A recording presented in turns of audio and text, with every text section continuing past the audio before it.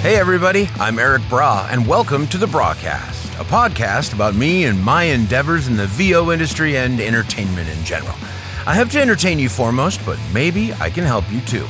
As always, if you would like to show your support for this and any projects from 3 Pound Magician, please consider subscribing to our Patreon. Individual donations can be made via a button at my homepage, erikbraa.com, or the Ko-Fi button at 3poundmagician.com. On this episode, direction, or relationships, or musicality.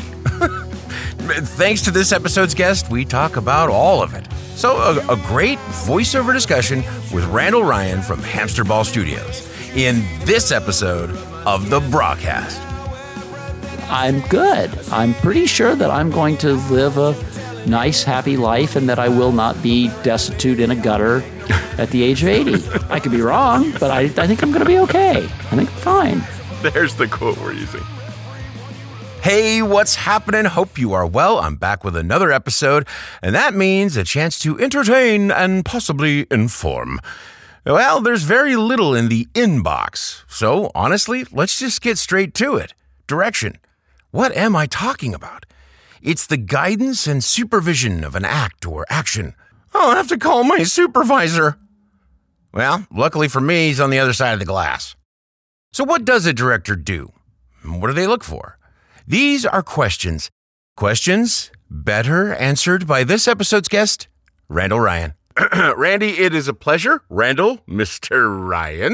Mr. Braa. I'm really glad to get a chance to get some wisdom from the hamster ball style here. Ooh, careful what you wish for. That may be true. You know, I mean, obviously we've done maybe one or a couple of commercial projects, maybe, at least one.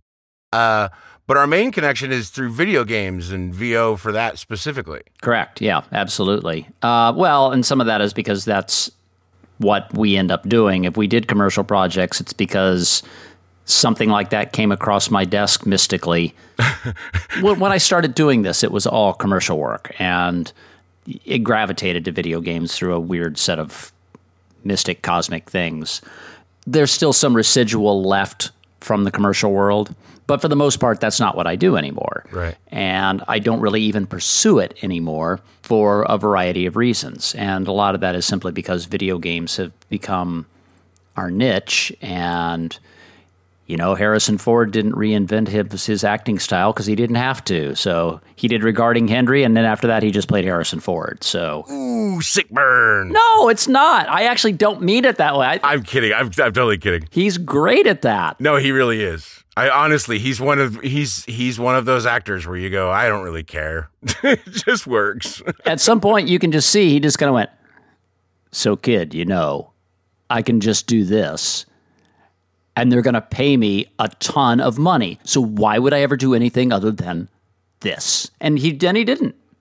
And of course, the first thing you always go back to is Star Wars, right? Mm-hmm. Well, first thing I go back to, because that's how I got to know him. Yeah, American Graffiti. Yeah, but, you know, I didn't even know he was in American Graffiti until after Star Wars. And then it's like, oh, right, yeah, that's Harrison Ford, isn't it? Once he was Harrison Ford and everybody knew who Harrison Ford was, they went back and looked at stuff and went, oh, yeah, there he is. Right, because he's just a bit player in that. You know, he's got one scene. I mean, that is the life of an actor. I mean, you see them in little bit roles, and then later on you see them in something, and you're like, oh, they make an impression. I remember this character, that actor, and then all of a sudden you're watching something, you know, rerun, and you go, son of a bitch. Like, I mean, basically, what's the joke that everybody in New York has done Law and Order? I don't think that's a joke. I think that's just real. I think it's just real. Yeah. So one of the shows that I have watched of late has been The Expanse. It's just kind of up my alley to begin with. And so there are a couple of things that happened in there. There was a character early on in the first couple of seasons. I'm listening to this guy and I'm watching him, and he's playing this rich guy that's, I don't know if you've seen The Expanse or not, and it really doesn't matter. He's playing this rich guy that controls a lot of stuff, and he's very subversive and whatever. And I keep listening to it, I keep watching him. It's like, I know this guy, but I cannot place him at all. And all of a sudden it hits me. He's one of the voices in XCOM. He's the scientist in XCOM. Oh. And so I go back and start, you go to IMDb, and it's like, sure enough, it's like, damn it, that's him. I knew it, and so I didn't know him as an actor, as a on-camera actor. I knew him as, a voice actor. Right. And I just recognized his voice. And so I placed him watching the show. It's like, I know who he is. And you go and look it up, and sure enough, that's who it is. The other one, also from The Expanse, is there's a guy that plays a character by the name of Ashford. And so I watched Nomadland a couple of days ago, disturbingly good movie. And same thing, it's like he comes on, it's like, I know that guy. Only it was much faster because he doesn't look that much different than he does in The Expanse. Right. And it's like, that's Ashford from The Expanse. And so then, you start watching him in a different way and with a little more intensity and scrutiny. It's like, okay, let's see if you're still that good. It's like, no, actually, you're a good actor. You're not just doing, and he's doing a totally different character with a totally different accent and a totally different outlook. As somebody who directs voice actors, I'm looking at that going, wow, yeah, kudos to you, dude. You've completely changed your voice for this. Right. Changed everything. I talked to Roger a little while back, and he was talking about how you don't know the character until you got their voice. Yeah, I think that's probably true. And obviously I come at things from the point of view of it, the other side of the glass as opposed to the actor. Mm-hmm. But I think that's true. I think that, so I can even just look at the things that you land or any other actor. And most of the time when you get cast in it, it's because you weren't acting it from my perspective. Right. You found your voice in that character and then you just became it. I liken to say, you took the cloak of the character and you put it on and you buttoned it up in the right way. You turned the lapels the direction you wanted to go. You rolled the sleeves the way you wanted to go. It's like, look, this is my character. Right. And you don't think about it. You just do it. That's hard. It's great when you hear it. I don't know how to teach that. I try, in workshops and things of that nature, but actors get that or they don't. And they get it with specific characters or they don't. Yeah, but you direct it, though. I will say that. Yeah, you do. I think there's this real mistake that a lot of people have about directing. I call it the Cecil B. DeMille's effect. Whether this is actually what Cecil B. DeMille's did or not, I don't know, but this is the fiction that's kind of surrounded somebody like that. And there are other famous directors that you can always say that with, where the story around them is that they're controlling everything and it's their vision. Orson Welles maybe to some degree.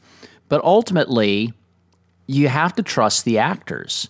The actors have to adopt that character. They have to put that character coat on and do with it what they will. Right. Because if they're always listening to the director and they're always looking to cues for the director, they're never going to own it. And the director has to believe in that actor, in all the actors, enough to say, well, sometimes that wasn't exactly what I heard, or that wasn't exactly where my brain was going to go, but you know what? This is a good choice. And at the very least, let them run with it for a bit. See what you think after you allow that to hit your head a little bit more. And one of the worst things that I see with other directors who are not very good is that they feel they need to be putting their 2 cents worth in all the time. If that actor is doing really well, get the fuck out of their way and let them do what they do. If I've got an idea or the writer has an idea or somebody else to say, hey, that's really good, let's do that. But let them finish what they're doing first. Then toss the other idea out, see what you think about it. If it works or if it's better, then you keep that and then you go on. But, and the other thing that I see people do is actors will come to the table with ideas and they get shut down on them. Right. And never do that. Even if they're slightly insane with what that is, you still kind of almost need to go like, well, that's an interesting choice, insane person. Let's consider that. And you want them to be creative. You want them to, look, there are actors that you and I both know that take that to a different degree. That you can't, you can't let them run with things because you will never get anything done. Yeah, it could be dangerous. Yeah, you shouldn't squash the actor. I think they need a chance to live as that character and be in that skin for a little while. Absolutely. I would ask you as an actor, what's your ideal situation with a director, if you can even put that into words? I don't know that I can, other than to say something like, or an ideal situation. Maybe is better than the symbiotic. Like there's that give and take, and there's an effort together to create this thing that works. And I think that's what's important is the give and take and the sharing and risk taking, I guess, a little bit. I mean, of course, I like it. Every actor likes to be told that, yeah, you're doing well. Things are moving forward. This is good. Mm-hmm. But I also want to know when you're not getting what you want. So again, I think it's the two of us are doing this together. I had a fantastic situation where I had a peer, a good friend of mine, who was doing all the directing for this game, and he'd say, "Oh, try this," and I don't mind line reads and stuff. So he would just sort of deliver it, and I go, "Oh, wow, yeah, I didn't even see that until, brilliant," and so sometimes it's another actor can, you know what I mean, or a director that understands the acting, and understands what the character's supposed to be and who they are. That's when you get gold, I think. Yeah, and I think that ultimately that is when the relationship works the best, is when everybody understands that this is a team effort. I have a role to play, the writer or the producer has a role to play, the actor has a role to play. For some reason, what seems to get lost in there, and this doesn't happen in too many sessions I do, and good God, I sure hope it never comes from me, but I have seen it sometimes come from the client. Right. And that's not actually understanding that the actor is not only a human being, but that the actor is not a mouthpiece. I hate seeing castings where people want something really specific, and that specificity is actually like, oh my God, this is a stereotype. Because what's going to happen if you have to go there is that everybody's going to do the same voice because the specs are so tight on it, and it's one of the reasons I hate seeing, me personally. I mean, for other people, they may not. This may not be a pet peeve of theirs. Right. Look, I get the reason for actor references, for voice references, but there's a difference between somebody like this and then you give a reason as to why, and be Morgan Freeman. I know it's become a meme, but it's like you do that, and and now what? Now we're getting down to the sound of the voice. Now you're getting a whole bunch of reads like this. Exactly. And even if somebody doesn't try to mimic Morgan Freeman, they're doing this specific pace. You stifle the creativity right away. And so now it comes down to you're hiring somebody whose voice pleases you because there's nothing else to distinguish somebody from one or the other. And even though it is voice acting, it is more acting at this stage of the game than it is voice. And you've stifled the acting part, so now you're just back to voice. Why not go back to the radio days where you have the voice of God, you've got the guy next door, the girl next door, and the sexy female, and nothing shall veer from those four. How do we get on this ranty type thing? I'm going to tell you what's wrong with directors. It's like, no, that's not usually where I live. What are your thoughts on basically just the business in general then, the state of it? I mean, what are we looking at? Ooh, boy, that's a tough question. Do you have anything? I know, it's pretty broad. I guess I shouldn't have made it so broad. Yeah, do you have anything that... Will AI ever overtake and replace us all? Hard to say. In the next 10 to 20 years, absolutely not. How do you know where technology is going to go? AI is not there yet. Yeah, I think if you're doing explainer videos and that's where you're making your living. Yeah, I think they already do them that way pretty much. Yeah, your job's in peril. If you are actually doing organic human phraseology, no. Because machines are still, even things that are really, really good, follow the information that you put in and spit that information out. The organicness and the imperfection of humankind is what gives it personality. Right. An ellipses. An ellipses is taken by a computer in an entirely different way than Me. Absolutely. It's, we should stop for 1.2 seconds, and they'll do that every time. Exactly. Can you program it to be random? Sure. But then why is it random? Because when you do it and you do it purposefully, it's not random at all. You don't know how long that's going to be, but you want to wait before you say the next thing. Right. For punctuation, for whatever, you just do. And I think we're a long way away from that being the case. I'll never say never, but I sure am not afraid that in my lifetime that's going to be the norm. So if I have anybody young listening to this, what are things that you're looking for when you see a new talent come onto the scene? What are things that you would expect them to know how to do, or what would you know what I mean, expect from them? Well, kid, the first thing I have to say to you is don't suck. That's good advice. I'm sure you've heard this too, but the first thing I say to anybody who is talking about I want to do voiceover, usually I will say, have you taken acting lessons? And I'll bet 70% conservatively say no. And that percentage might be higher. My thought then is, well, first go do that. Then, after you've had your ass kicked at acting school or by an acting coach or by whomever, then maybe we can talk about stage 2. Because it's kind of like people who say they want to be biologists, or I want to work with the whales. It's like, take organic chemistry, and if you pass that, then we'll talk. Because until then, you're going to become a journalist after you take organic chemistry. That is the big weeding out. People don't pass it. And they don't pass it for a reason. For the same thing we're talking about with AI, because inorganic chemistry, anybody who can do math can pass inorganic chemistry. Organic chemistry, we're like, the rules throw out, and this person isn't like that person, and in fact, this part of the world isn't like that part of the world. There's going to be a test on that. Go. Like, people, fuck that. I'm out of here. Because it's hard. And acting's hard. Acting is not easy. It is not the sound of your voice. Can you act? Can you act well? Can you act credibly? Can you act in a way to do commercials versus a way to do video games versus a way to do narrative storytelling?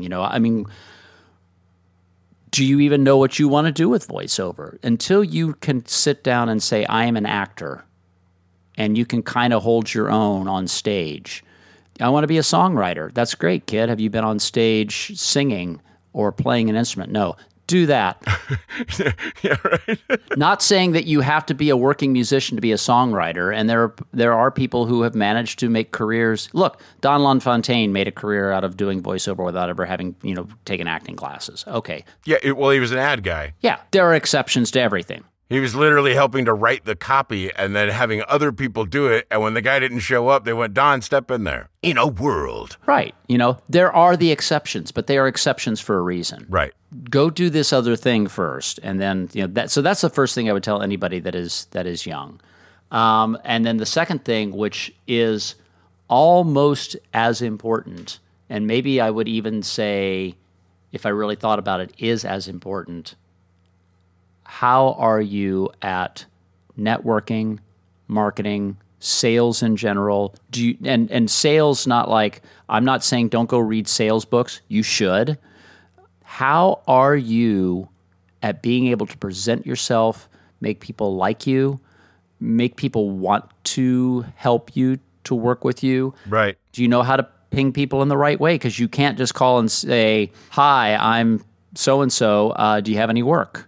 Right. You can, and some people actually make careers out of doing that because they have such thick skin that they do it so much that sometimes people give them the work just to shut them up. Right, that's true. They still have to have the talent to do it. But for most people, it's a much more complicated process than that. And I think that there's also this belief that people can outsource the business. If I just hire an agent, if I just hire a bookkeeper, you fill in the blank with everything. And the answer is you can't. Those people help you. Those people can't do the work for you. Yeah, it's the reoccurring theme: relationships, rapport. I mean, it's all. I use Jimmy Buffett a lot, and to be in full disclosure, it's not my original thought. There's a really good friend of mine who's been in healthcare advertising for a long time, who's just a really creative guy, and he said this to me at one time. But I've really thought about it, and it just rings really true.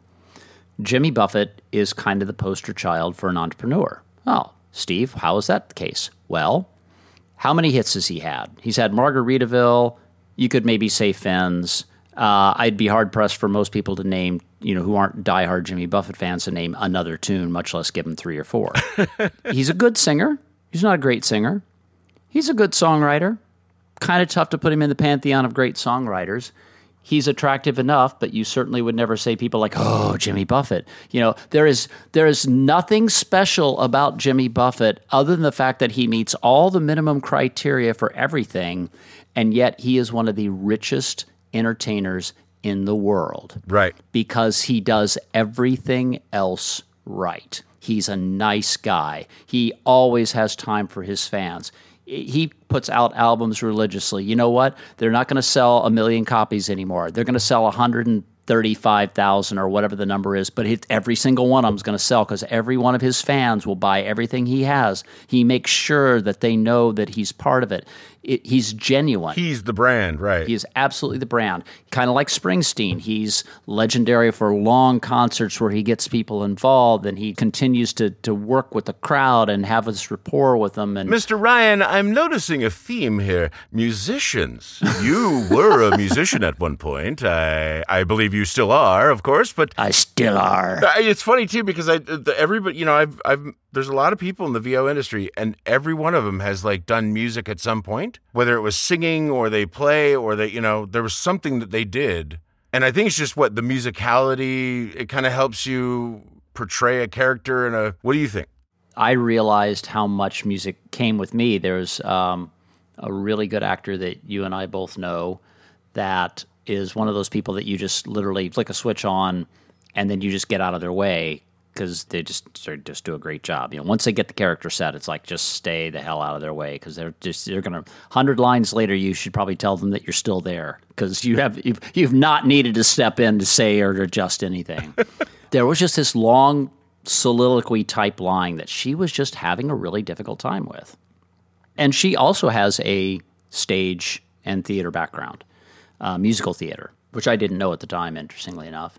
And I said, "Oh, hey, okay, hang on. Here's what's going on here." I said, "Think of it this way: dum ba dum ba dum ba dum ba dum, bum bum ba dum dum dum ba dum ba dum ba."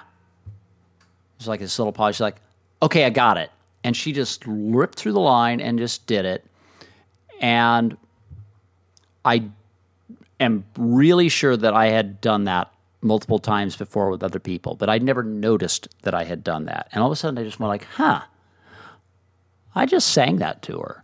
I didn't line read it. I didn't even give her English words. I just sang her a tempo, a melody. Right. Onomatopoeia. Yeah, right.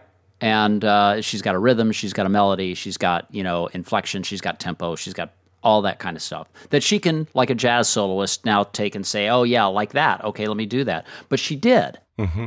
And I really started paying very close attention to myself and to others around me for that reason at that point. And I did realize late to the party, because as you said, now when you mentioned that to everybody else, they're like, duh, Randy, yeah, that's always been true.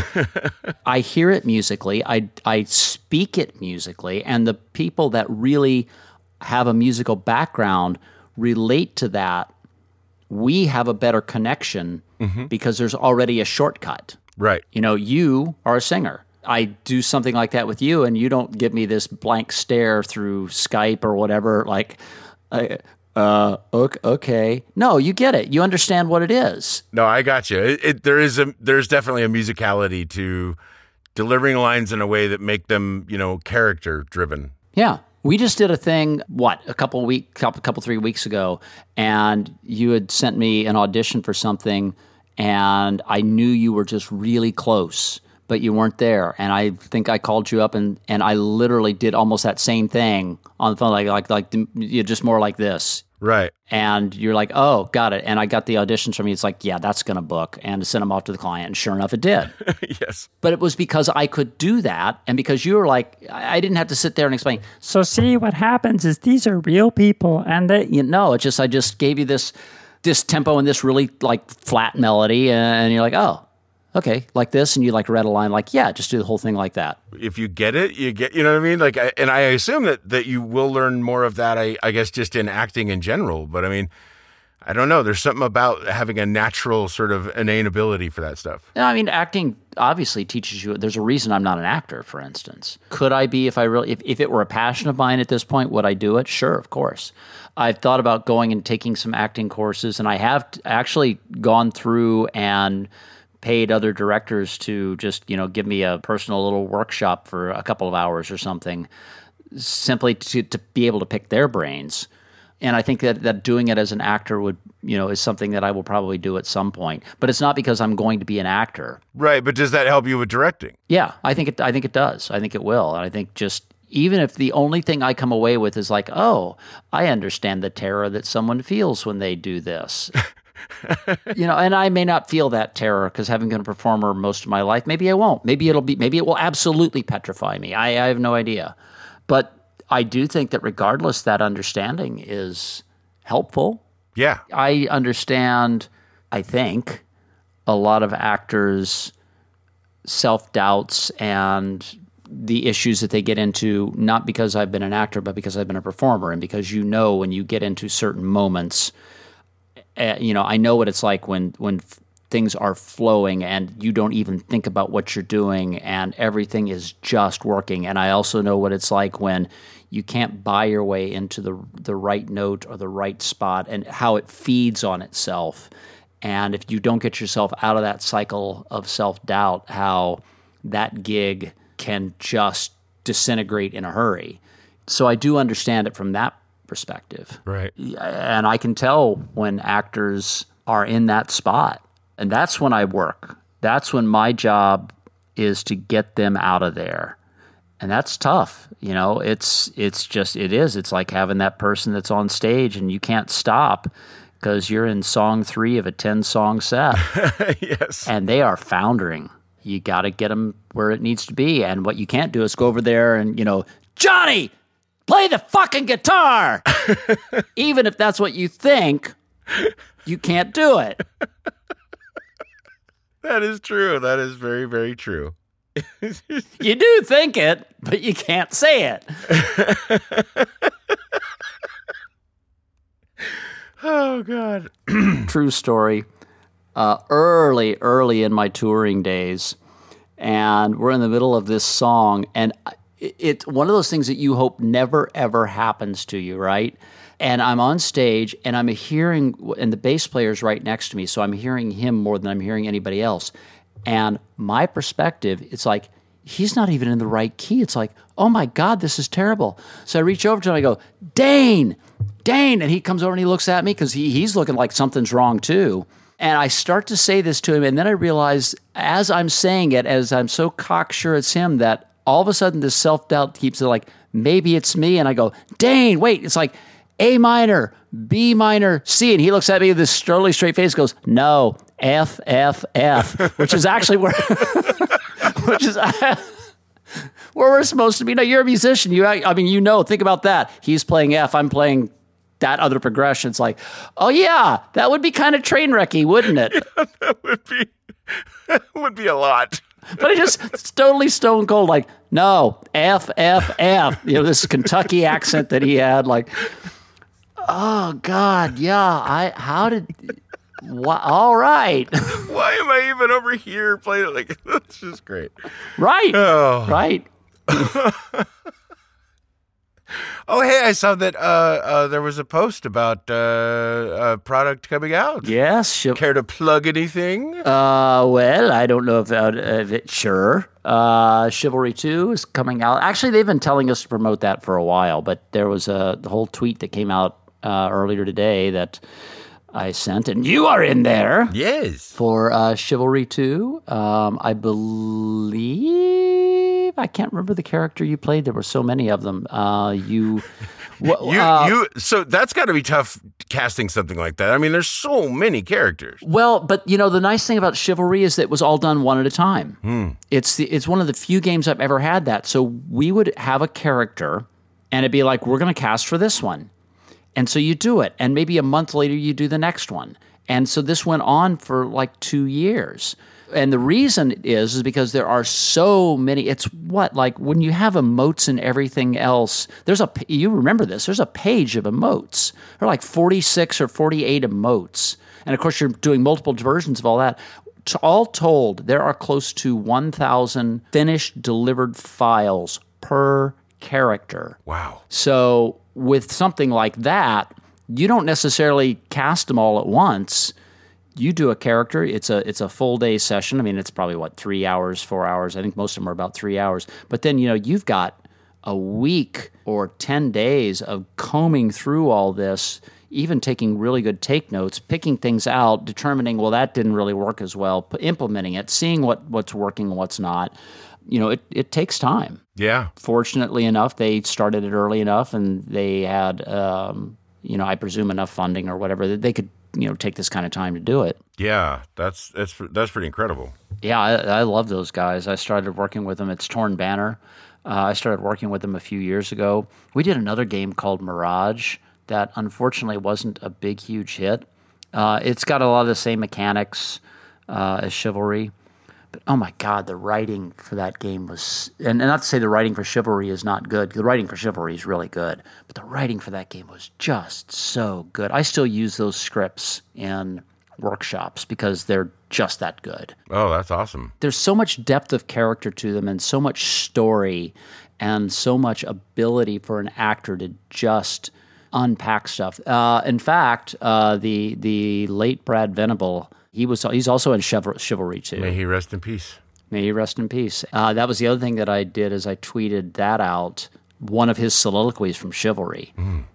He plays this character called the Dark Prince, and it's creepy and it's unnerving, and he just plays this character that is almost Joseph Mengele in a way, Oh, wow. Everything's just kind of a scientific experiment, Yeah, I'm on the battlefield. Well, I wonder, there are different ways that we could kill this person. Well, what if we did this? And, it's just such a fantastic, again, the writing really good, but Brad did such a great job with it. And he was so, for anybody that knew Brad, this is so typical of him. He calls me up either the morning of or the day before, and I don't remember. And he's just all concerned about it. It's like, dude, I just don't know that I'm doing this the right way. And it's like, well, what do you mean? I mean, you scored the audition, you just, and he was just so concerned with what his character was going to be and if he was going to be portraying it the right way. Right. I don't want to say I talked him off the ledge. That's not really accurate, but he had so much self-doubt about what he was going to do, and then shows up at the gig and just like fire. Again, you just kind of let him go and like, yeah, more of that. Keep doing that. Yeah, exactly. One of the things that I loved about him was this whole mix of talent with humility. No matter how successful Brad was ever going to be, it certainly wasn't going to go to his head. Yeah, he was a very, very sweet person. I didn't know him half as well as you, not even, quarter as well as you, but I just thought him and Catherine were absolutely adorable and lovely people. Yeah, absolutely. And I've heard nothing but fantastic stories about how he went out of his way to help. Oh, yeah. Just everything. He's just a wonderful human. Yeah, no, absolutely. He is a wonderful human, was a wonderful human. The first gig I ever did with him, no, that was not. I was going to say the first gig I ever did with him was Leisure Suit Larry, but that's not true. The first gig I ever did with him was a Sony game called Deadman's Quest, which was also a really good game. It actually, I believe it shipped with the Move. Maybe it didn't. But he played one of the two main characters, and I'd never worked with him before. And especially looking back now, he's got this big, deep, he's actually got a voice really similar to yours, this big, deep, kind of husky kind of thing going. And you know what Brad's voice, his natural speaking voice was nothing like that. Yeah. And this was a ton of dialogue. And it's like once he dialed it in, he just kind of stayed there and he did it, and it wasn't caricature-ish. Yeah, no, he phenomenal talent. And then I look at Leisure Suit Larry, where he's this whole mid-Atlantic foppish kind of tongue-in-cheek narrator to what I just talked about, to Dark Prince, in Chivalry 2, which is, again, I say Joseph Mengele. It's not that kind of an accent. It's a British accented piece, but he's just got this whole like it's just unsettling, right? And that's what it's supposed to be. Exactly. Some people can just embody it perfectly, and you're like, well, there you go. That's that's why you got cast. Yeah, right. And all three of those voices are very different. They don't sit in the same register. They don't sit in the same. I'll tell you another person that actually is. I say Mengele. It's a very much a Hannibal Lecter kind of character. Mm-hmm. But even Lecter came off as insane, where the Dark Prince doesn't. And it could have gone there, and it would have been totally fine and totally in spec and totally with the writing. Mm-hmm. But it just didn't. I think that was kudos to the writer on that, Ryan Buckley, who also was in all those sessions with me, who was the same way. Like, dude, that's not what I was thinking, but run with that. That's your advice as a kid, be brave, make choices, have fun with characters. That's something that I don't see people do enough. Right. You get to go play this role, whatever this role is. Go play it. Go have fun with it. Just be an actor, I will talk to actors sometimes, and we're on the phone, or even we're in person, and they go into this character that is just an on-the-spot creation.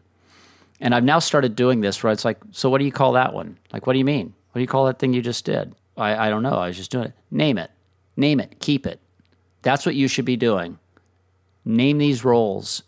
If you have fun with it and you can do it that easily, there's your macro.